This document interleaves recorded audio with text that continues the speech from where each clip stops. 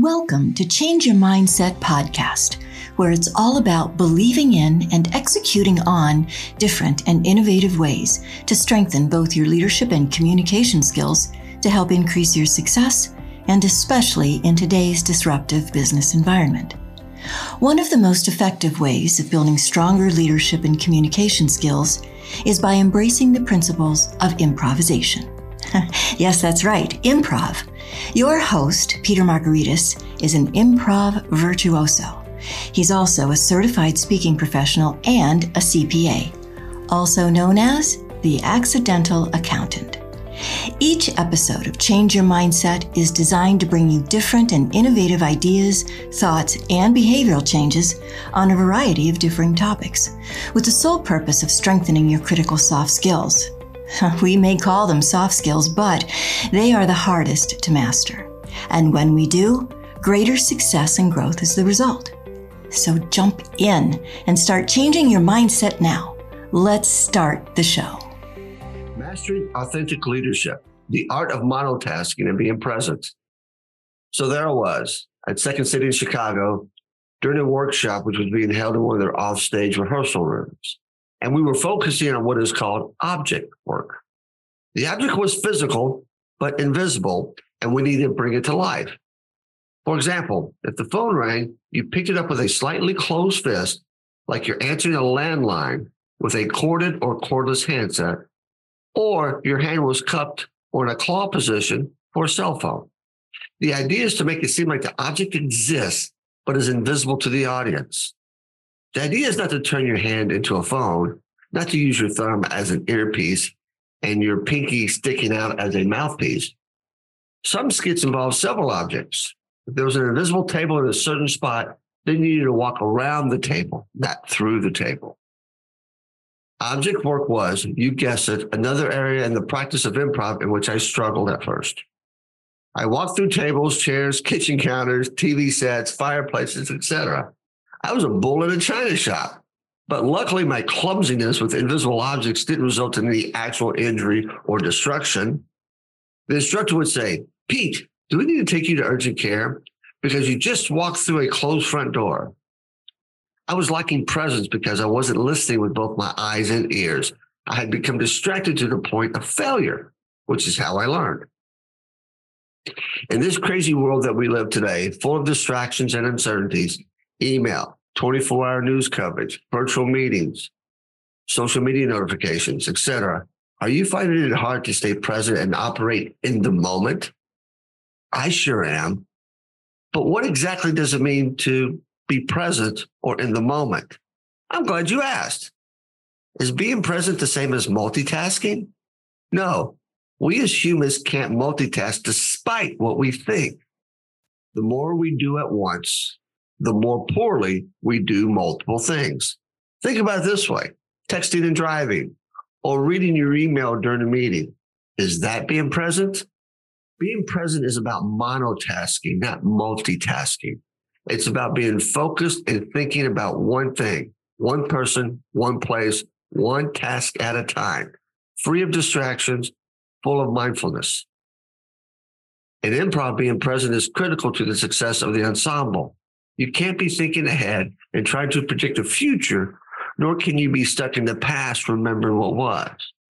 When you do this, you will miss what your teammates is trying to communicate, and the scene falls flat or falls apart, or both. Ask yourself, take a moment and think about a time when you were not present at work or in your personal life, and then think for a moment about the ramifications that ensued. What went sideways? Was anyone hurt or upset? What consequences did you suffer? If you're like most people, you have at least one story like this that involves the dreaded reply all in an email response where you said something to the wrong people, sometimes about those people. What can you do starting today to re-engineer your life and work such that you're more present and so that you can prevent these kinds of disasters in the future? A new kind of mindfulness.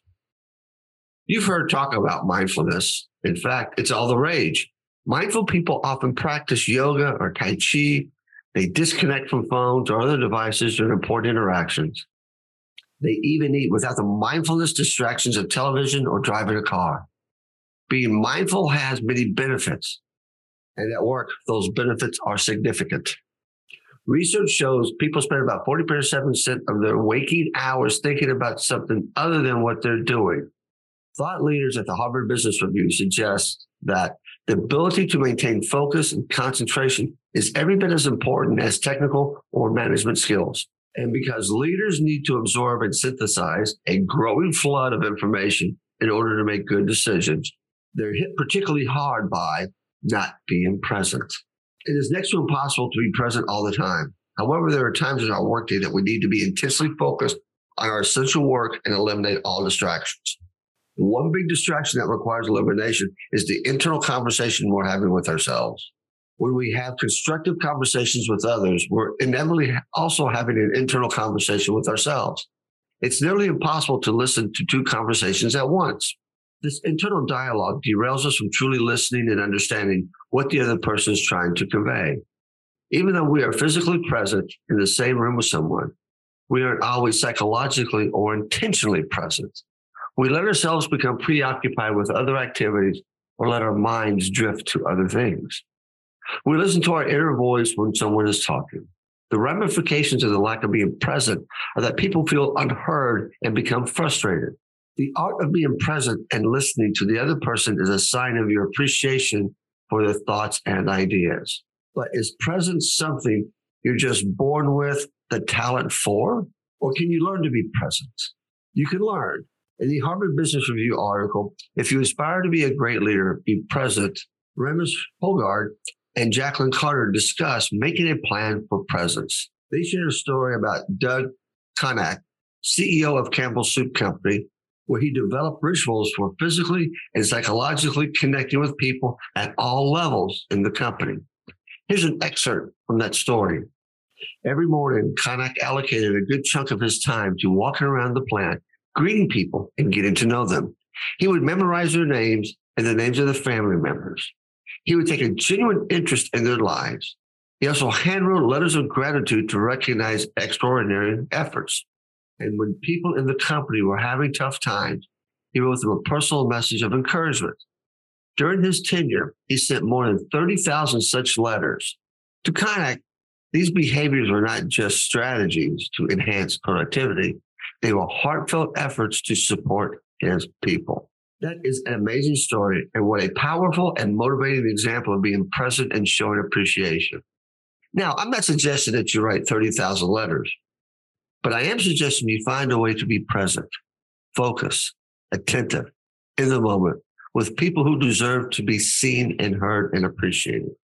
And I also love to recommend that readers of this book begin to think of boardrooms, offices, and presentation podiums as if they were an actual improv stage, and that you begin to think of your colleagues and the audiences as improv teammates.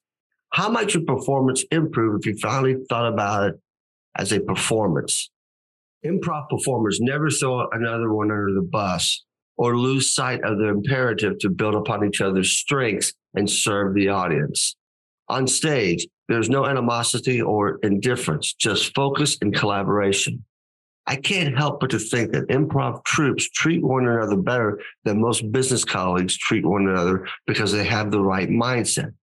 Improvisers are refreshingly collaborative and pleasant as compared to most people you'll encounter in the boardroom, simply because improvisers respect the rules of engagement, i.e., the foundations of improv, and because they see one another as collaborators or teammates, not as adversaries. Ask yourself, what kind of presence do you currently bring to your meetings or daily workplace interactions? What little things can you start doing to demonstrate that you're paying attention and that you care? Leave your smartphone, tablet, laptop, computer in your office and not bring it to the meeting. When you have an associate sitting across your desk, have you thought about moving from your side of the desk to the other side and sitting next to them, outside the range of an email inbox? If you have only a dozen or so employees or contractors, could you include handwritten sticky notes when you send out paychecks?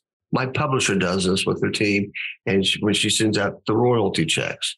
Or could you send more congratulations and thank you and I appreciate you cards or even emails. Perhaps you could allow more space for personal commentary during Zoom meetings and with face-to-face meetings to demonstrate that you're aware of what other people are dealing with in their lives and work. Like saying, I heard about the wildfires you're having out there. What's it been like? How are you and your family holding up? Or, I've noticed your department has brought back the candy bowl and redecorated the lobby. I love the vibe. Or, you're an avid runner, yes? Your commitment to fitness is an inspiration, and it puts some of us to shame. Do you know your employee's birthday? You should, because nearly everyone loves to hear happy birthday on their birthday. Get a birthday card. Make it an extra special day. Do you know your largest customer or client's birthday? Look it up. Make a note of it. And do something kind when their day rolls around. Being present takes many forms. Think about ways you can be present by making a priority to offer public accolades, like mentioning in front of others that Jim did a great job this week on the Monday morning report to the investors. Attaboys and attagirls are nearly always appreciated. And don't forget that good old-fashioned eye contact and pause, a smile, a nod, when you could have rushed to the next topic or keep walking down the hall instead, can go a long, long way. How can you be more present today? Thank you for listening. Part 2 will be released next Monday. This podcast is a part of the C-Suite Radio Network. For more top business podcasts, visit c-suiteradio.com.